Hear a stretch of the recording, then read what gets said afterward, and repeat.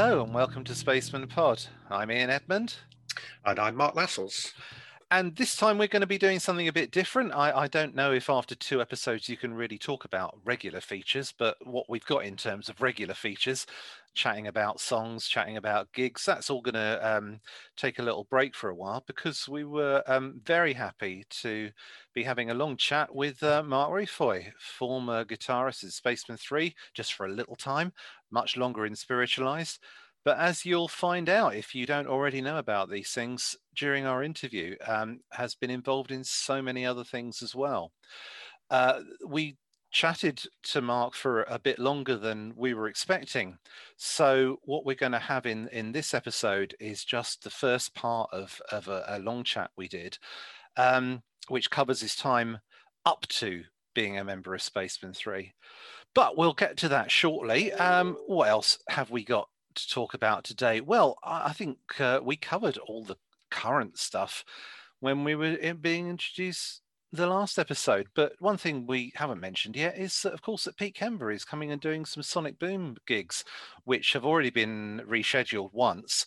But on the hope that things will still be okay in early September, which we can't guarantee, of course, because there's current worries about COVID variants floating around, but hoping that things are still okay in September. We're keeping everything crossed.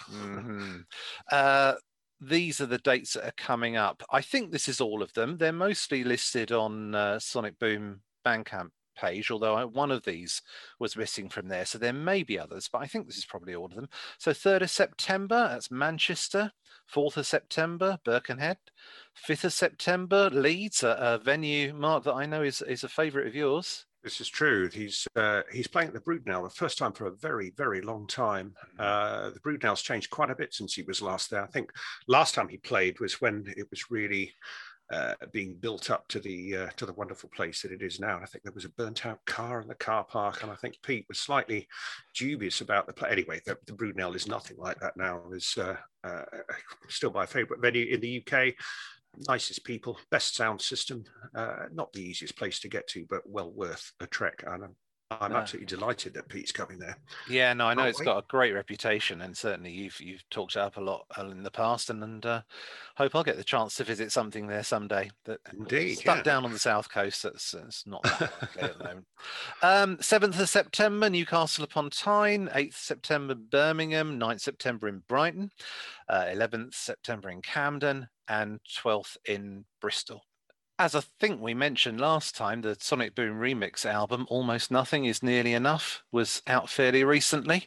There's some good reinterpretations on there. I need to give it a bit more attention, I have to say. I think I've only given it a play once, but very, very nice to have that. It also looks fantastic, similar to the packaging of the recently released album. Amazing splatter vinyl. That's just a great package. I know that people who've got the vinyl, well, it's only available on vinyl, isn't it? Or download, have said that it is a very impressive slab of vinyl there. Yeah, and it does look lovely from the photos I've seen of it. Yeah. Well, here then is the first part of our interview with Mark Rifoy. Has been in many bands, which you'll encounter in this first chat. And he's just got some lovely memories of those times. Well, we're very grateful for him for the time he spent with us. Enjoy this first part of the interview. Well, we're very happy today to be talking with Mark Rifoy, guitarist for a little while in Spaceman 3, for a much longer while in Spiritualized, but was involved in so many interesting projects as well, many of which I think people will be hearing about for the first time. So, well, Mark, you were at Northampton boy when all the musical stuff started. Was that where you grew up as well? No, actually, we came to Northampton in when I was 8. It's a little tiny village on the outskirts of the town, which is where my friend Carlo Morocco had his studio, which the Spacemen eventually recorded Roller Coaster and Walking with Jesus and those sessions, you know. Mm-hmm. So was that Piddlington? Piddington, yeah. Piddington. Yeah. Okay. Apparently there's 2 Piddingtons in the country. One's in Oxfordshire and the other one is where we moved to. in Northamptonshire. So I know that you started doing your first band straight after leaving school, but presumably you've been into the local music scene for a while then anyway, because I know that there were lots of gigs and things that you were seeing in Northampton around that time. Yeah. Who was doing the circuit around then? I know that there were proper bands as well as local ones as well. Well, there was obviously Barhouse, but there was loads of like local punk bands like the Eyesores and Grip, bands you'd never heard of, Guillotine, proper, you know, punk bands that were influenced by the first wave of, you know, punk in 76, 77. But the ones that stood out were Barhouse because they were like nothing, you know. I mean, I know they've since been credited, if that's the right word, as the originators of the goth movement, but they weren't goth at all when they first started. They were just weird. They were more like Iggy and the Stooges or something, you know. They're actually quite scary, some of the early stuff. I remember somebody the first album and playing it, and that first track, it was gave me the heebie-jeebies. It was terrifying. Yeah, all good Catholic boys. Yeah, I remember we saw them at a place called the Paddocks in Harpole, and John Peel used to come and do these like roadshow gigs, they were called at the time, and one of them was when Barhouse were playing, and my brother was right at the front, and he must have been about 15 or 16 or something, and the first song they did was Bela Lugosi's Dead, you know, their first single. Classic. Had this really long intro, and Pete Murphy was twirling his shawl around my brother, and it was like very touch and go. It was like, what the fuck's he gonna do? And my brother just stood stock still and didn't move a muscle. And then when he started singing, he just threw his shawl away and started doing his, you know, singing. It was like, phew. Yeah, it was great. Well, I think the first band that you formed straight after school was Syndromes. Syndromes, yeah. How did that all come together? That was me and a mate at school called Nick, and we just loved, you know, the Clash, Joy Division, all that sort of thing. And I didn't have any money, but he was going to be a student up in Nottingham, so he lent me a part of his student grant to buy my first guitar, a Telecaster, and we started our band called the Syndromes. I think it was mainly because at the local youth club, the people who were running it were accusing us of being a load of layabouts, which they were true. But they said, "Oh, you'll never amount to anything," and blah blah blah. And I went, "We'll play a gig here and we'll show you."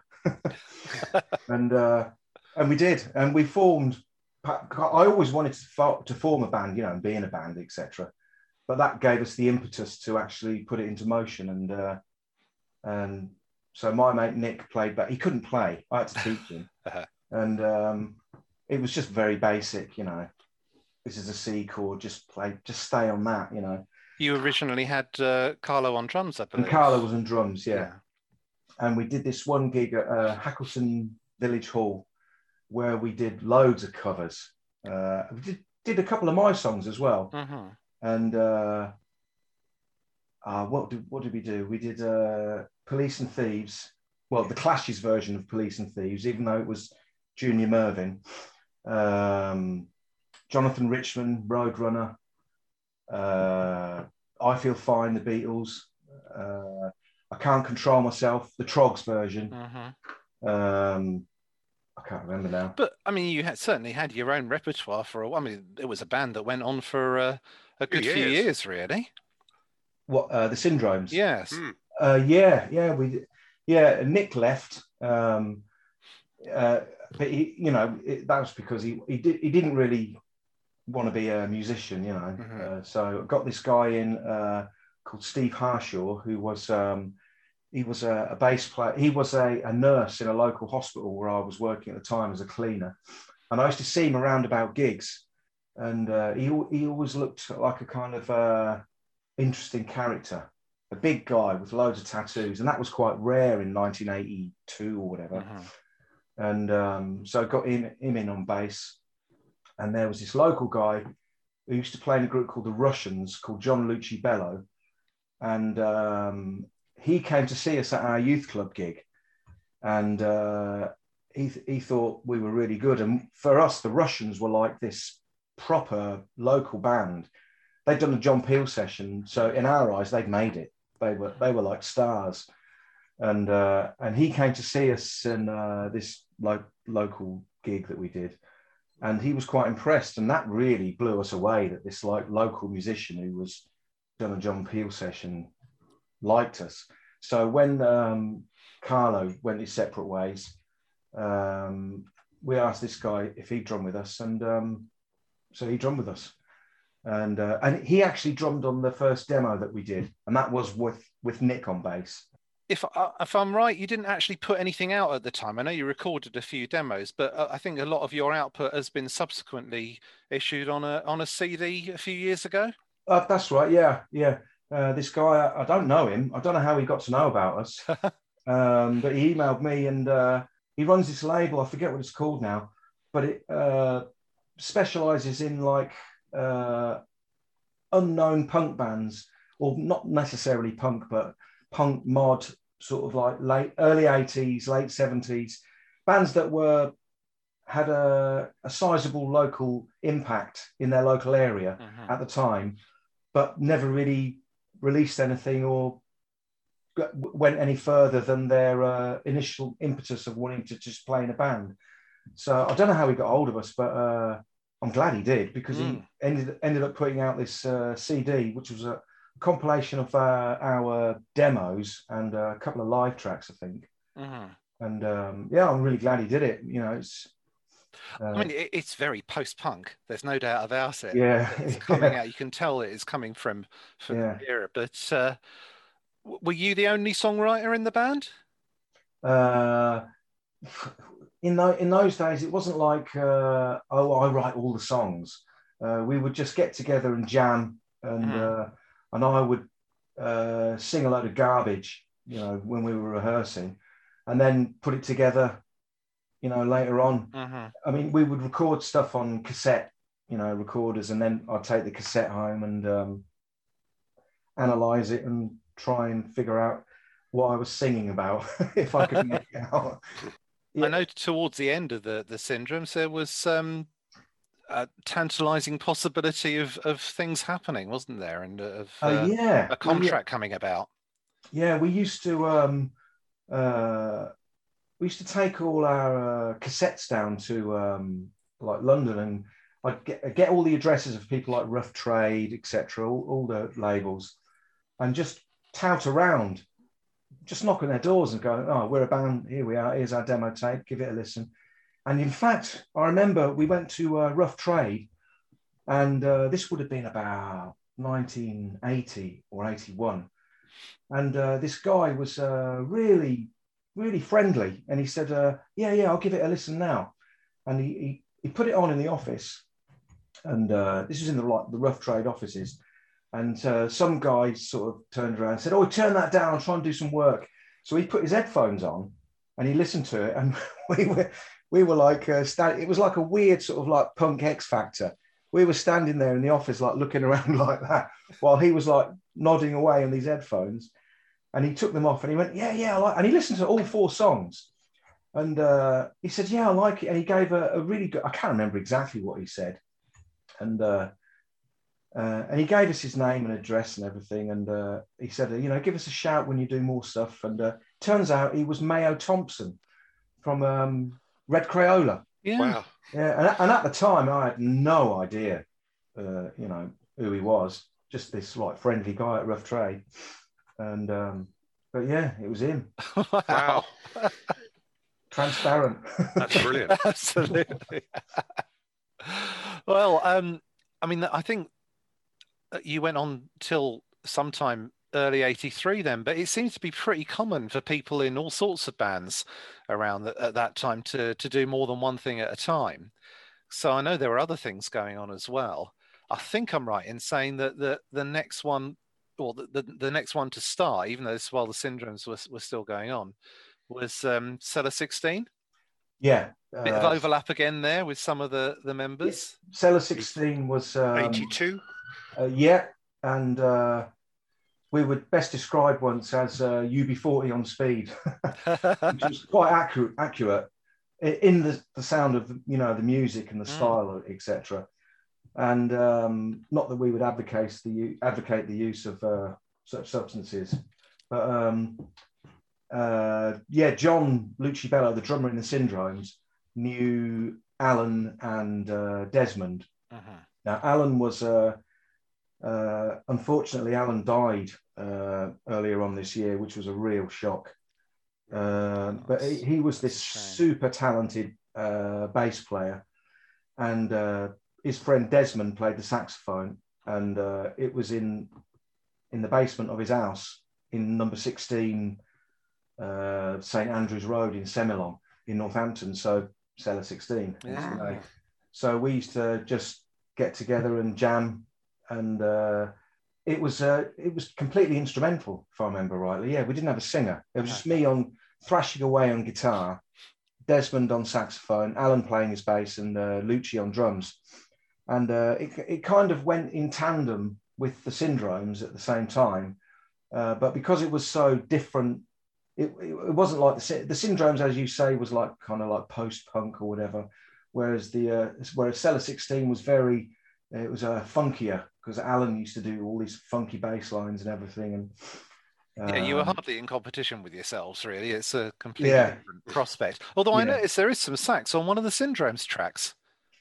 Oh yeah, that was an instrumental, which was probably one of the songs that I couldn't think of any lyrics to. So I think it might have been John, the drummer, suggested that this guy called Nigel Buckner comes and plays sax with us. And he sure enough, he just turned up to the studio, ran through the track, and he did it. Yeah, it was great. Like this free jazz almost sort of thing. Because also what was happening at the time in Northampton was this thing called the Northampton Musicians Collective.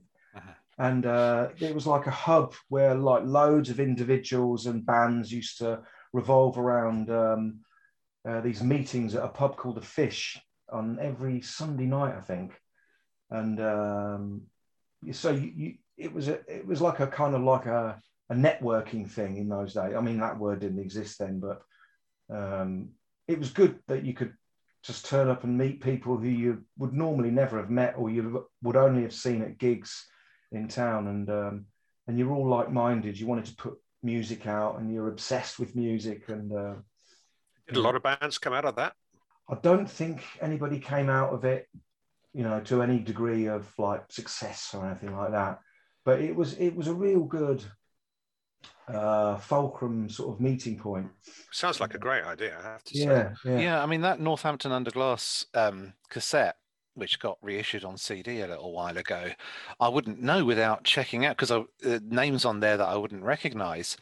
But just looking into things for talking to you, the number of people who were in some bands and then split off and went into other ones, it's not at all impossible that there is some things there that started off people's careers. There was Whistle Test did a little feature on that. Oh God, and you can find it on YouTube, and there's a chat, by which point the centre had moved to the Black Lion.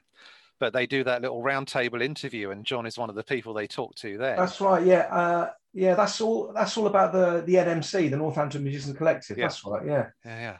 But we'll come back to that, because by the time it cuts around to a brief appearance from you in that, there's a different band going on. So we'll be we'll be there in a moment. Yeah, John described Cellar 16 as being a bit like Pigbag as well, which I can see as another comparison. And I noticed earlier in the year a little clip of you lot playing at the Black Lion found its way onto Facebook. I haven't seen it on YouTube or anywhere else, so I don't know how easy it is to share it. But you're doing Horny Dog, which John, that's right, yeah. Which John said in one of his interviews, Horny Dog got its name because Desmond's dog was humping Mark's leg at the time of writing that number. I've got vague memories of that. I think they were probably the sort of shortest lived of the bands that we're going to talk about that you've been in today? Because as far as I Who, can, Cellar 16? yeah, I think it was a purely 82 affair. Yeah. But also, while Syndromes was still in existence, I think that's when you got involved in the Tempest. Yeah. Now there was this guy, Alex Novak, and his brother John as well. They were both in different bands, but they started off with this punk band called the Eyesores in Northampton, and I think they subsequently had links with Glass, Dave Barker, and everybody knew everybody in this little town. And Alex put the word out that he wanted to start a new band. I can't remember exactly how it happened. It might have been to do with John Lucibello and Alex, but yeah, the Tempest. I don't even remember how it was all happening at the same. At one point, there was the Syndromes, Cellar 16, and the Tempest. Yeah, all happening at the same time. I think during 82 they were certainly all in it, and early 83. Yeah. I think they were indeed all around at the same time. Yeah. Of course, before Alex formed the Tempest, when he was in Religious Overdose with Richard Formby. Richard Formby, yeah. Yeah. Someone else who comes to play a role in a Spaceman story later on as well. That's right, yeah. With Tempest, I think that was the first band you were involved with that actually did get to the stage of putting out some records. Because Alex had his. Oh no, it wasn't Glass. Was it Glass? I haven't made a note of the labels on my little notes here. Anagram. I know it went on to Anagram eventually. The first one wasn't on Anagram, but I can't remember what it was on. I don't think it was on Glass. Yeah. So there was a 7-inch called Lady Left This. Lady Left This and Attic. Yeah, and we recorded those over at Beck Studios in Wellingborough, and that was like Derek was like the Martin Hannett of Northamptonshire. Everybody who went there, when you did a demo with an idea of what you wanted to do, if you played like your rough cassette live recording of your song that you were going to eventually record and compared it to the one that Derek produced, it would be like, wow. And he just knew everything about how to make a song sound like a proper song. I can't put it any better than that. And that's why loads of people used to go there. Bauhaus went there. They recorded Bela Lugosi's Dead there, and they actually drafted him in to come and like assist on their later albums, etc. And I think they're in the process of writing a book about Beck Studios and Derek himself. Oh wow. So yeah, the Syndromes recorded there. We did a few demos there. And then This Parade and the Tempest recorded there as well. And you did a Kid Jensen session with the Tempest, I think. Oh yeah, that's right. We're getting a bit of attention on the evening radio things. Yeah, it was so long ago.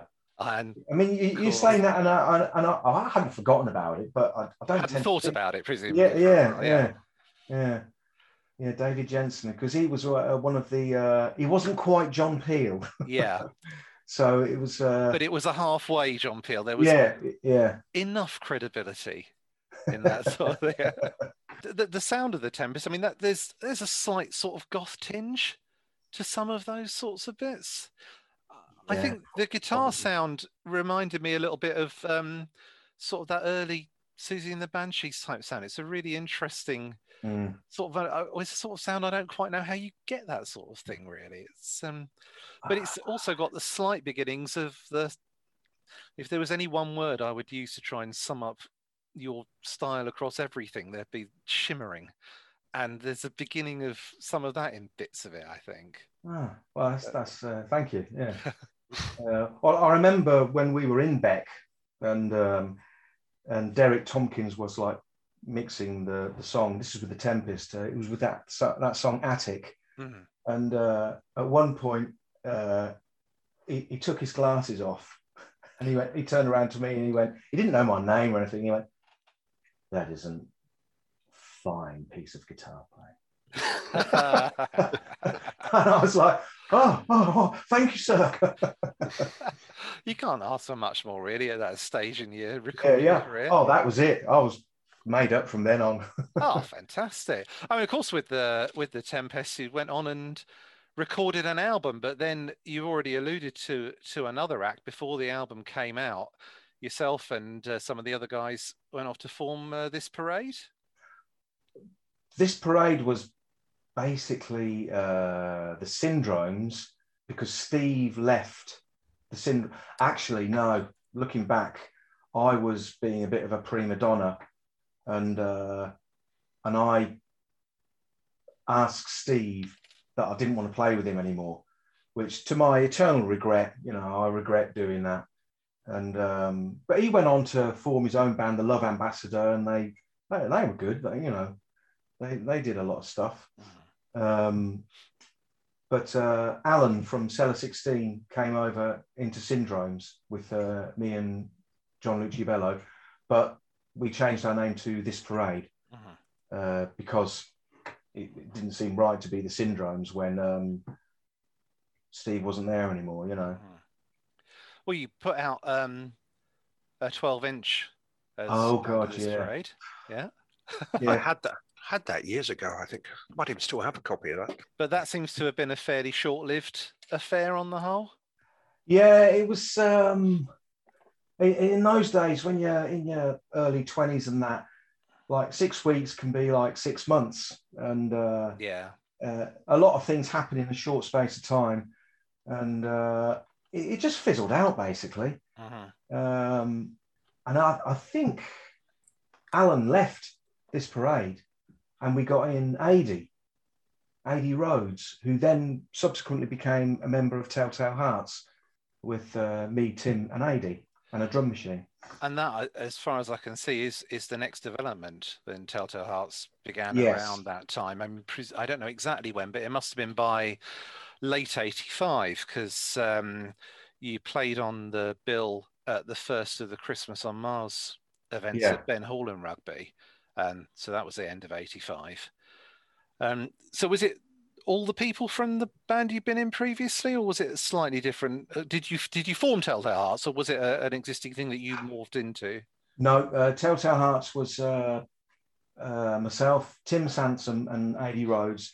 And Tim had been a mate of mine since about '82, and he was just in our circle of friends, and he was a very amazingly intelligent, fantastic songwriter and lyricist.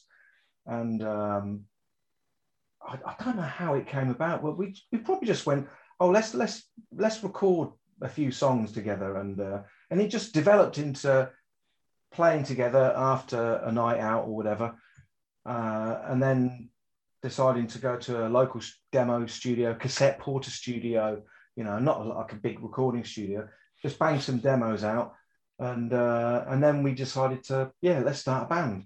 And I think I got the name from it by this, from a book of like horror stories, like with Edgar Allan Poe's Telltale Heart in it, You'd not been aware of the American band? Totally unaware of the other American band. So, I mean, some names just right for choosing, really, aren't there? There's plenty of bands with. There's loads of Slipstreams. There's a few Syndromes, Well, bringing things together from some of the people we've already been involved with around to the main topic of what we're doing. I found an interview with John where he's asked, is there a local band you wish you drummed with? And he says, there's not a Northampton band I can think of. Yeah, I did my utmost for some 10 minutes or more in a pub corridor in the summer of 1985 to try and persuade Spacemen 3 to have 2 drummers after the first time I saw them at the Black Lion pub in Giles Street. At the time, they had 2 guitars and 1 drummer, and their response to my question was, can you play the bass? Well, John Lucibello. This is indeed, yes, John. Oh. He says, well, I could learn, I suppose. But they were brilliant that night, playing to about 15 non-paying customers on a Thursday night. Now, that band I would love to have joined, without a doubt. Some 3 months later, at the same venue, I took Mark Ruffalo along to their next performance with a far larger audience, and now with a bass player. Oh, well, one can always dream. So John must be getting a little bit muddled up in his He's memories. getting mixed up there, yeah. Because I know the first time you saw Spaceman 3 was... No bass player. Was August 85, when, Yep. As you say, still no bassist yet. That's interesting because it shows that they were thinking about going back to having a bass player, because Pete Bain had been with them before, but then had left to go off to the Push. And I think at that time, a version of the Push, they might have evolved a bit more by that point. But anyway, he was still playing with someone else. So, but yeah, they could have well, after someone, but he wasn't available at the time. But yes, that's the first night. Do you remember it being John getting you along, or was it just John had said to me a while before that night, there's this group you should come and see at the Black Lion. I saw them the other night, and they're really good. They just do these, they're sitting down and they just play these long drony songs. And I didn't think anything of it, because we were going out, not every night of the week, but 2 or 3 nights of the week, just going out to see bands or whatever. And this particular time when the Spacemen were playing at the Black Lion, he said, "Oh, you're going to come down tonight?" I said, "Yeah, we'll go down." So I went down with Tim from Telltale Hearts. I think Adi might have been there, and we didn't know what to expect. Didn't have a clue. And the Cogs of Time went on first. I thought, yeah, they're good. They're all right. And I remember they finished their set, and then the Spacemen started. I wasn't looking at the stage or anything like that. Nobody didn't know what to expect. And I remember I had a pint, and I was drinking. I was about to start drinking it, and they started. And I think it was 2:35. And it got halfway to my mouth, and I just stopped, and I was going, "Oh, this is good. Wow, this is all right." And I looked up, and Big Tim, the guy from Telltale Hearts, was shouting something into my ear about nothing to do with Spaceman 3, and it was all to do with Telltale Hearts. He'd go, "Yeah, we've got to do this, we've got to do that, blah, blah, blah, blah, blah, blah, blah." And I was just going, "Tim, hang on." And he was going, "No, don't listen to these, mate. Don't listen to." I went, Tim, just wait. And well, that was it. From then on, it was just like I knew this was something else. It was, yeah, beyond words. Have you read that book? Indeed, yes. Because it was not only your first time that you'd seen Spaceman 3, it was also the first time that Pat Fish had seen them, and indeed Graham Holiday, who wrote the whole thing up more recently. Set the scene for us. What's the Black Lion like? I mean, I know it had this ridiculously high stage. Yeah, it wasn't much bigger than your front room. If you had 50 people in there, it would be rammed. You can't really get an idea of the size of the place when you see that whistle test footage from this parade thing. But if anything, it makes it look like quite a big venue, but it's not at all. It was known as a real dingy backstreet sort of like dive, really, where lots of fights used to happen and drug use, blah blah blah, you know. But it was great. It was brilliant. Great venue. So that first time that you saw them then, and for Pat, did you already know Pat Fish by this time? I knew him a bit. It was. I didn't know him. I got to know Pat very well in subsequent, years. He's a great mate, to this day. And I remember everybody was getting sucked in. And by the end of the night, Pat was like, his elbows on the stage, just looking up like that. Whereas at the beginning of the gig, he'd have probably been at the back or something, but it just sucked him in. And there was just something so compelling and charismatic about the way they were on stage, not the way they looked, but the way they were, there was something, there was an atmosphere, and God, I'm making this sound like the second coming, but no, but I think obviously this is the thing that we're mainly here to talk about. So we know what, but Yeah. you know what you mean. I think we spent a long time waffling on in our first podcast trying to articulate what it was that that appeals to us so much, but it is difficult to distill down. To be honest, they're quite unlike a lot of the other bands that I really like. It's Yeah. not that I think you've got to be immersed in the psychedelia or anything like that to get there, but there's something about it's the drone, the repetition, and the way that it's done with such power. It's just so enticing. It's the balls to do it as well. Yeah. To be, you know, the brass to just do that with so much conviction. And they looked about 16. It was like, what are these guys? What the fuck are they on? You know, I think you nailed it, Mark. The first time I saw them, I thought, you know, what are they doing? There's two guys sitting down. Yeah. I had no idea what to expect, and the fact that they actually were in their own zone, and they knew what they were doing. It was really well controlled, and it didn't actually seem to matter what was happening outside their zone. You know, if you wanted it, then you could have it. And I had the same reaction. Yeah, and also what you said about having the balls to do it is something that I was saying on one of the previous podcasts as well. It's not like they were doing something which wouldn't have been possible to be done by other people. Yeah. But you've just got to have the nerve to actually do it. Yeah. I described it before as being like modern art. You know, a lot of critics will go, "Oh, I could have done that." Well, yeah, you could have done, but you didn't do it, and they did. Yeah, exactly. Yeah. I remember, I didn't know their names at the time, but the guy who was singing, Jason, was like, I don't know whether this was purposeful or not, but he was behind the PA, sitting down, not giving a hoot whether he's been seen by the crowd at all, you know.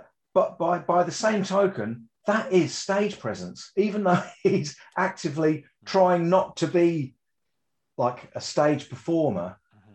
But I just thought that was genius, you know. But I don't think it was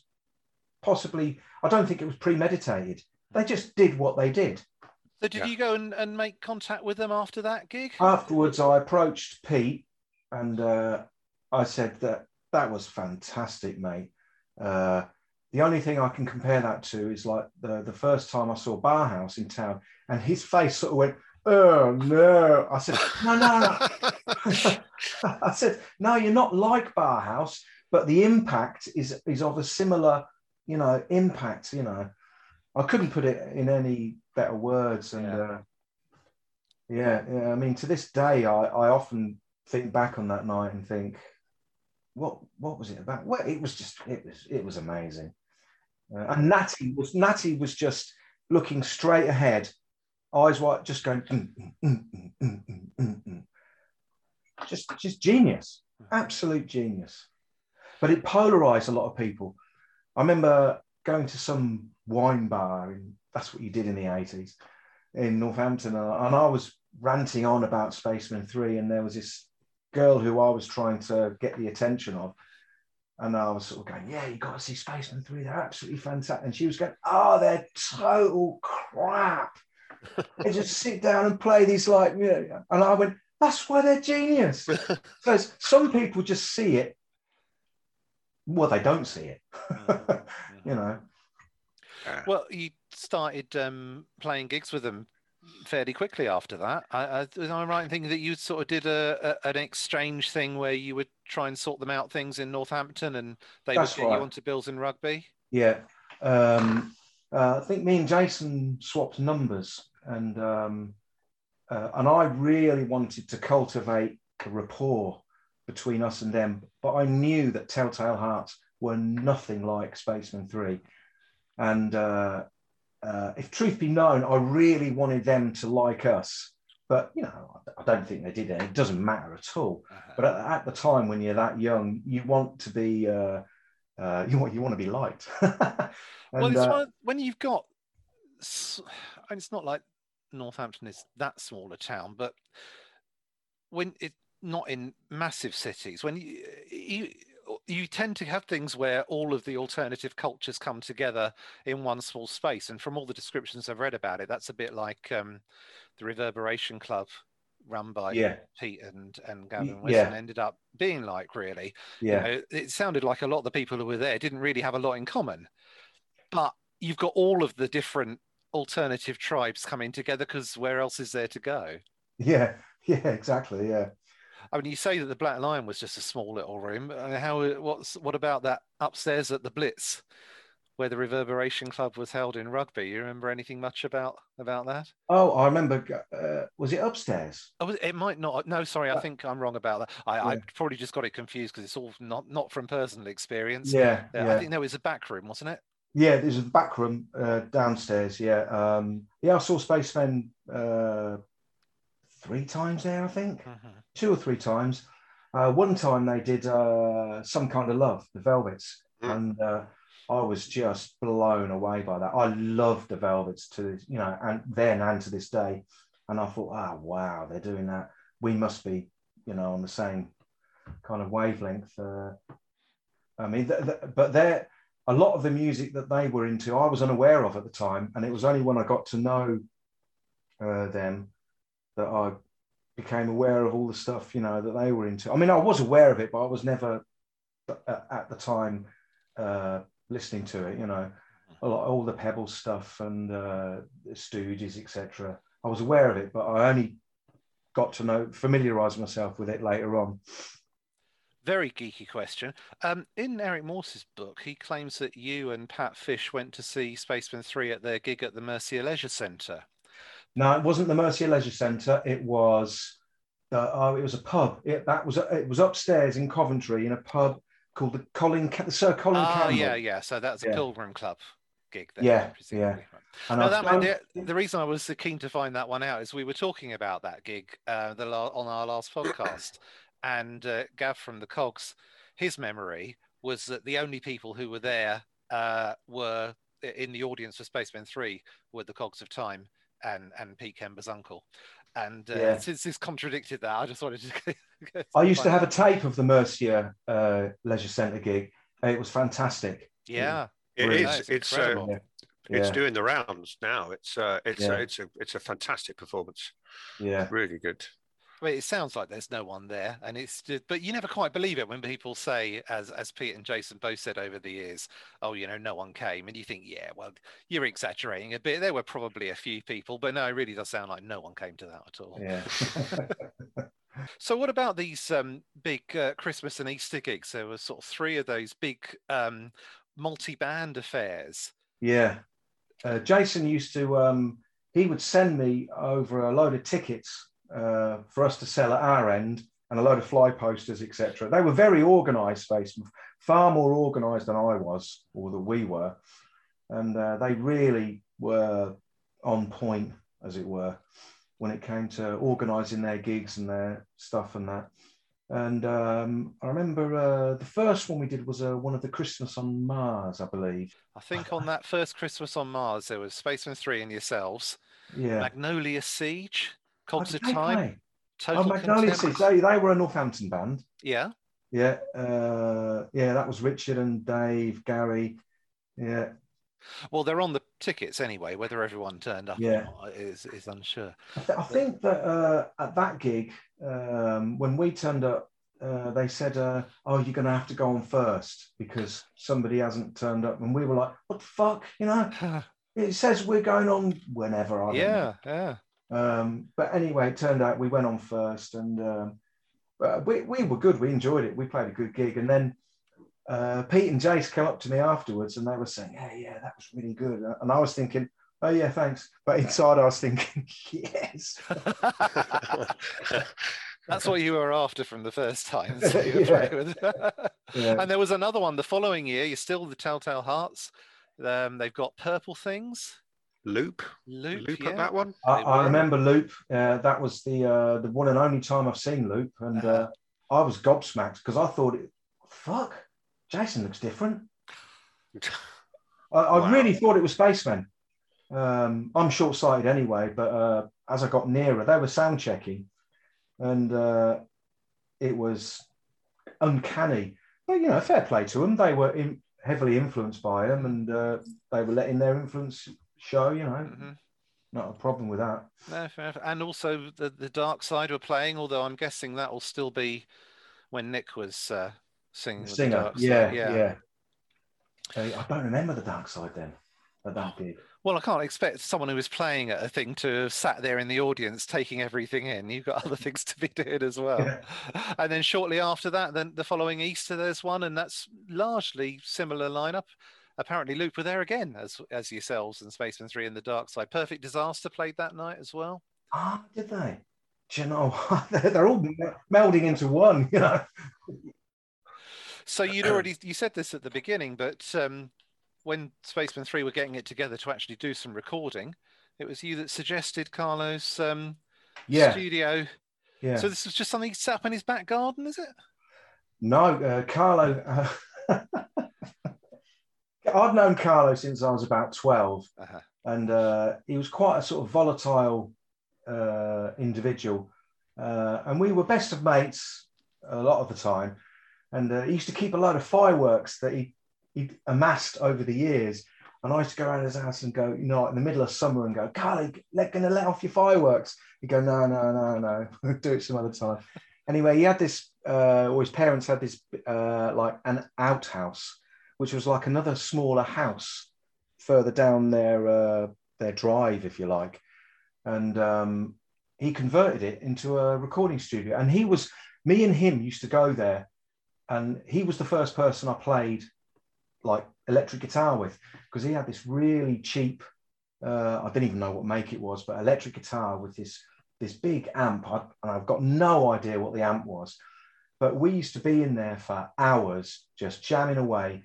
And he didn't have a drum kit. He had all these lawnmower like tubs, the things that you stick on a lawnmower that collects the grass. He had them all, like, and a few tin cans and oil drums, and he just got this mega sound.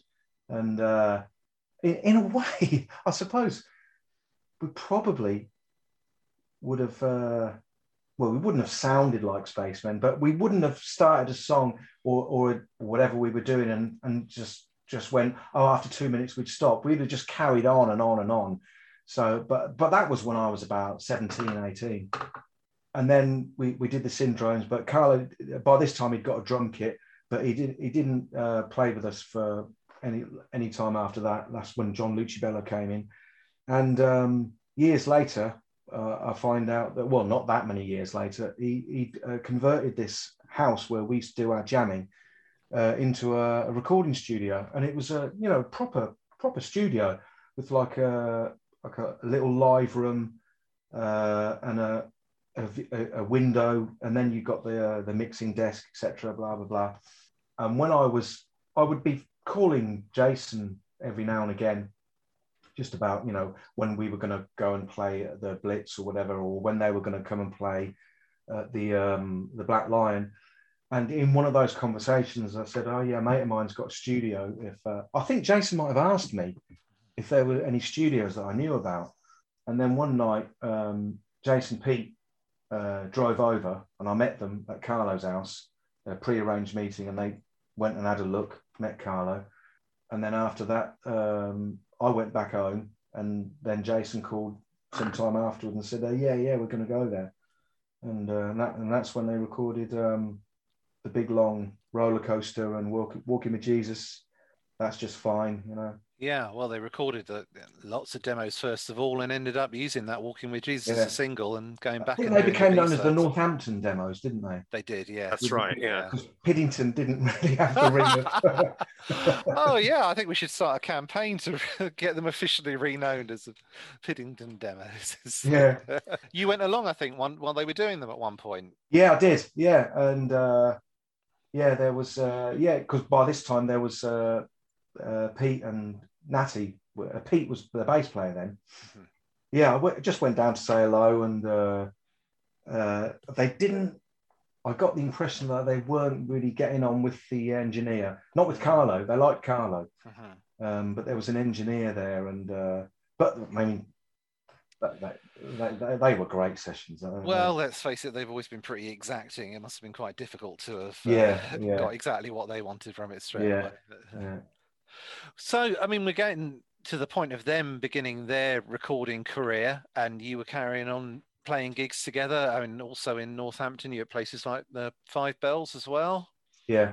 Was that any bigger? Because that was quite a sizable venue. Yeah. I mean, I wondered if it was because some of the other gigs that Spacemen 3 were doing there, they were supporting like Fields and the Nephilim, and of course, like any band, I guess they would have not necessarily started as being that big, but when you hear names that you recognise, you think maybe you're playing slightly bigger places now.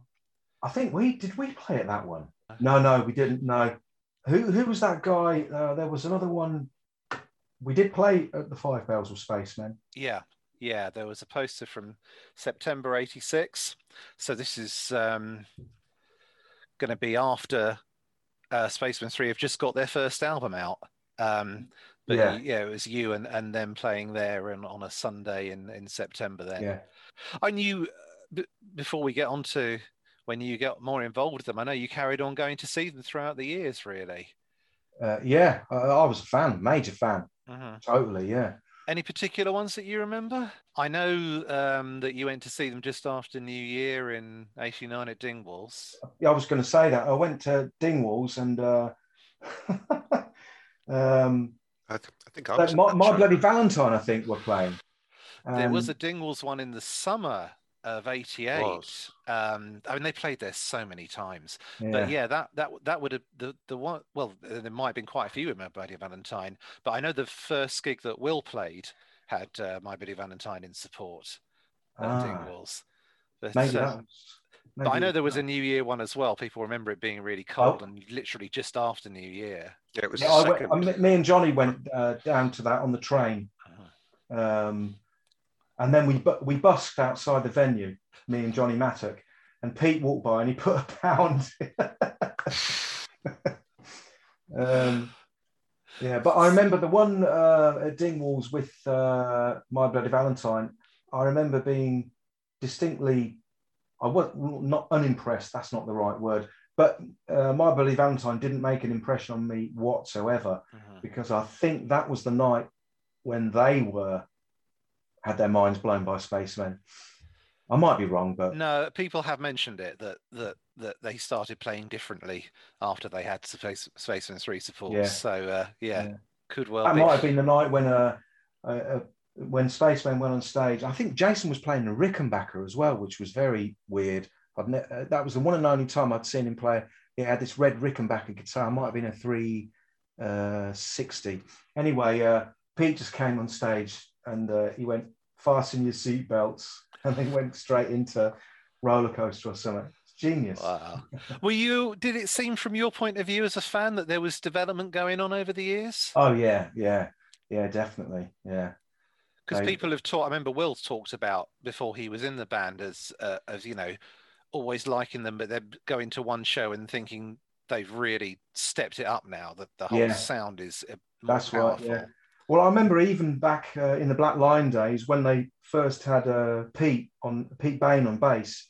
It was like I remember me and Pat Fish walked in at the same time, and Pat just looked up and he went, "Oh, Spacemen 4," and that really just boosted the sound. You know, having Pete's bass, it was fantastic.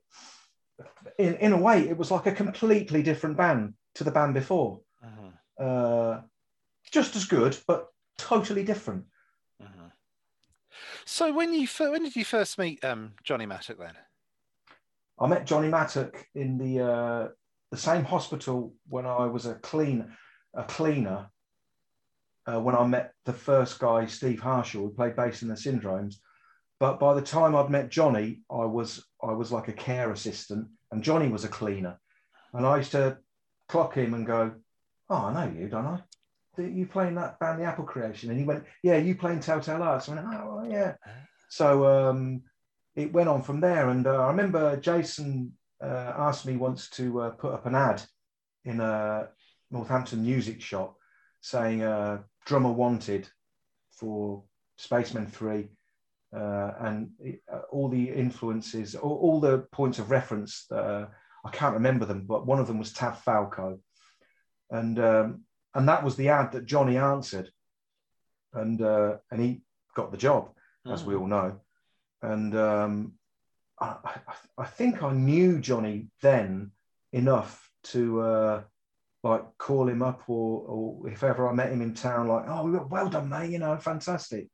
And Johnny was a big fan of the Telltale Hearts anyway, so he was aware of me, and I was aware of him and his group, the Apple Creation. And oh yeah, Johnny had drummed on a demo of ours in that group, Wild. Oh yeah, Wild. Yeah.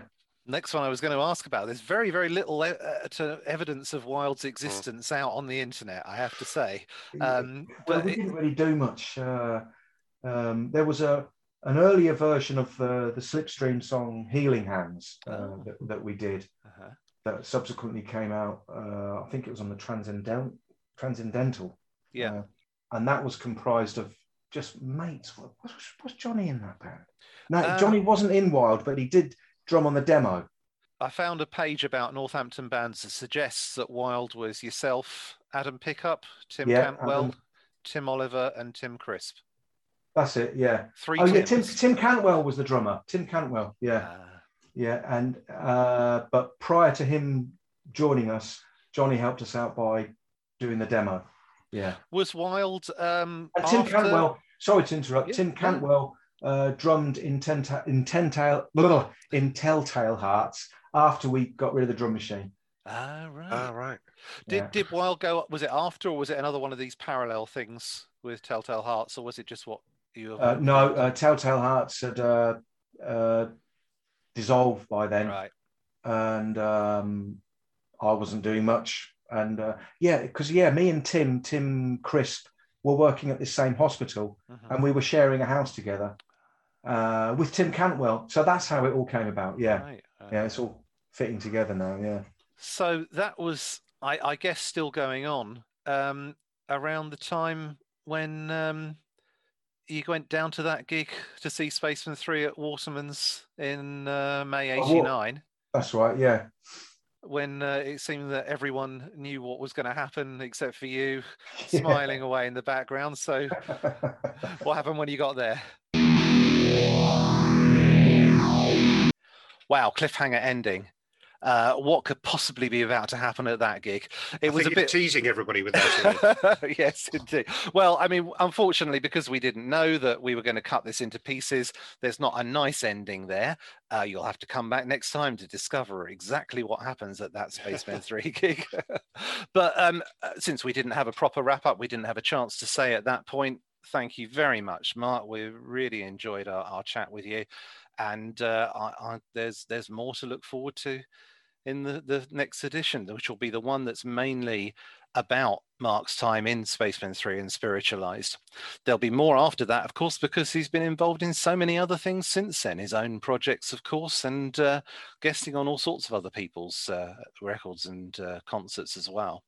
That's right. No, it was an absolutely fascinating discussion, I have to say. I learned so much about Mark that I didn't know, and the bands he'd been in and contributions that he'd made. Yeah, absolutely. And what a friendly, a lot of fun guy as well. Lovely chap. Really nice. Yeah, brilliant.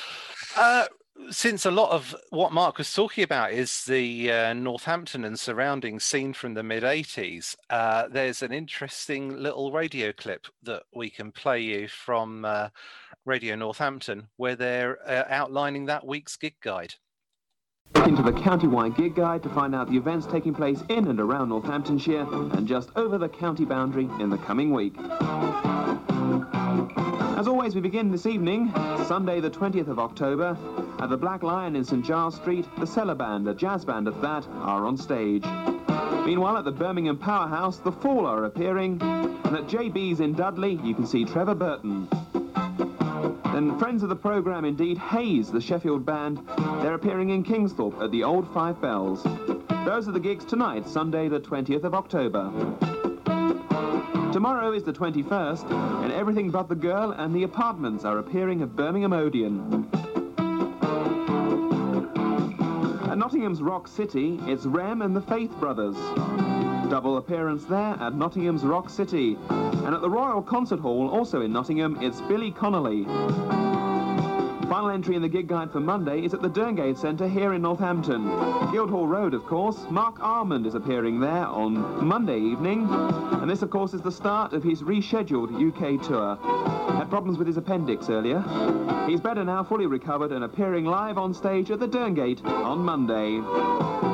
To Tuesday, and Robin Hitchcock and the Egyptians are appearing at Warwick University in Coventry. And at the Royal Concert Hall in Nottingham, it's Billy Connolly for his second night.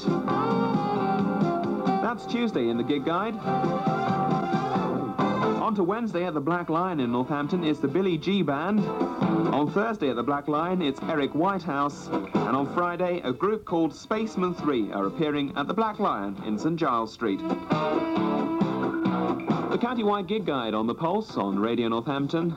Well, what have we had there in the space of 1 week? The Fall, Everything But the Girl, REM, as they said in that clip, usually known as REM, Billy Connolly, Mark Ullman, Robin Hitchcock. I mean, it's and the venues as well for people who either know the area or just have seen like the history of Spacemen 3. Lots of places that they played as well. JB's in Dudley, the old Five Bells, and of course finishing off with Spacemen 3's appearance, or one of many Spacemen 3 appearances at the Black Lion. That was a lovely little time capsule, that thing. And thanks very much to Graham Holliday, who originally recorded it and sent it to us. Well, although that interview's taken up most of our time for this episode, there's still a bit of time available where we can talk about some other bands that you may be interested in. And Mark, you were going to talk about a scene rather than one particular band, although I know there's something in particular that you wanted to mention there. And it's certainly outside my normal area of experience. Yeah, not exactly local to rugby. I was really just going to touch on the psychedelic scene, which is going on in South America, which has been going on for quite a few years now. A lot of this would appeal to Spacemen 3 fans. Indeed, a lot of the bands have been heavily influenced by Spacemen 3, but Chile's the country I'm going to focus on, but Peru, Argentina, Brazil, Paraguay, there's bands in all these countries making a lot of really good psychedelic music. But in Chile, there's one band in particular I was going to focus on called the Psychedelic Chaffers and Jet Plane, which when I first heard of them, I thought they can't be serious with a name like that. They only made one record. It's a really excellent record, self-titled.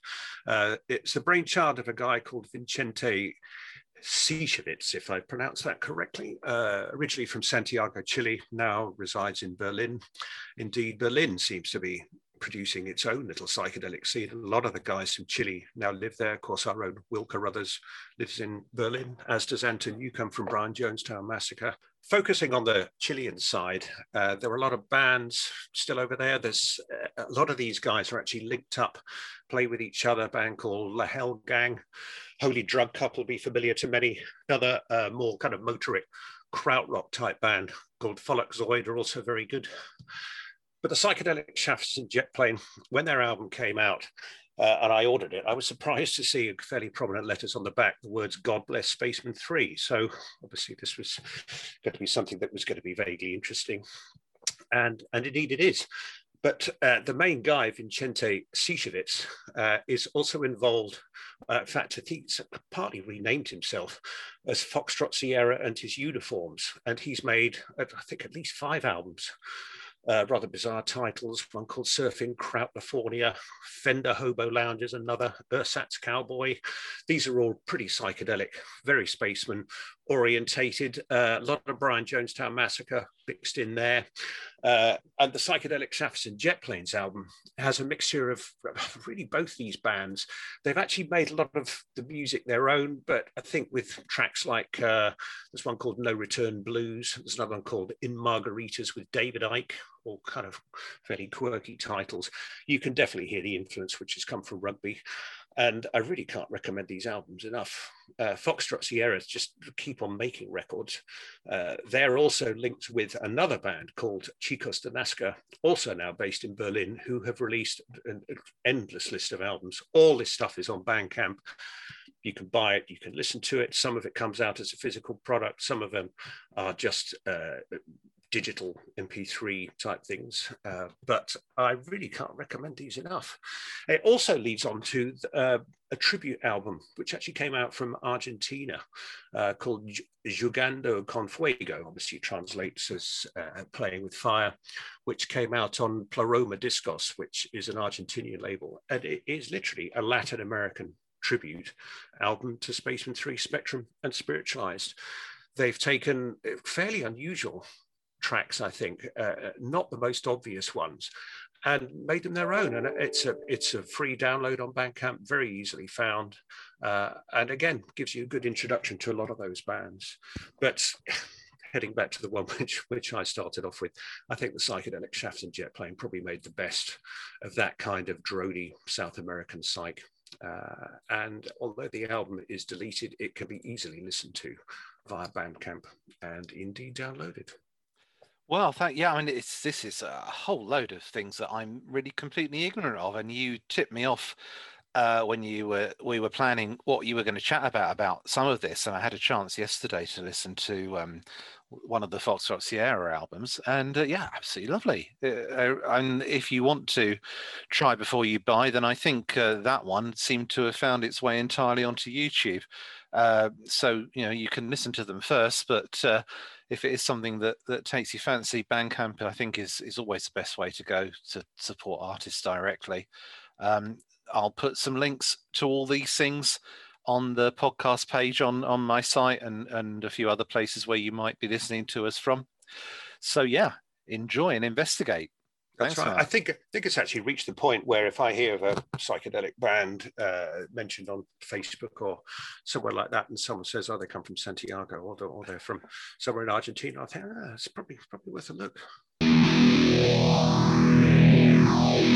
Okay, thanks for listening. We'll be back probably quicker than we normally would be with the second part of our interview with Mark Rifoy.